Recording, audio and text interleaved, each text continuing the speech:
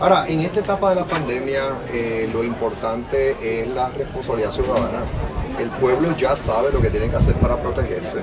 Cada cual ya sabe. Cuando estén en espacios interiores, es recomendable que utilicen la mascarilla. Sea un evento de esa naturaleza o sea en cualquier reunión, puede ser hasta una reunión familiar. Por otro lado, desinfectarse, mantener el distanciamiento en lo posible.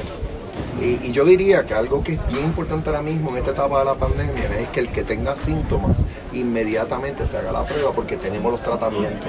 Tenemos los tratamientos, tan pronto den positivo, hablan con su médico primario o van a cualquier facilidad médica para que se le apliquen los tratamientos antivirales o monoclonales que tenemos disponibles.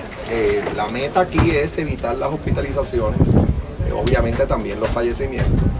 Pero esa es la clave, ya en esta etapa es responsabilidad ciudadana.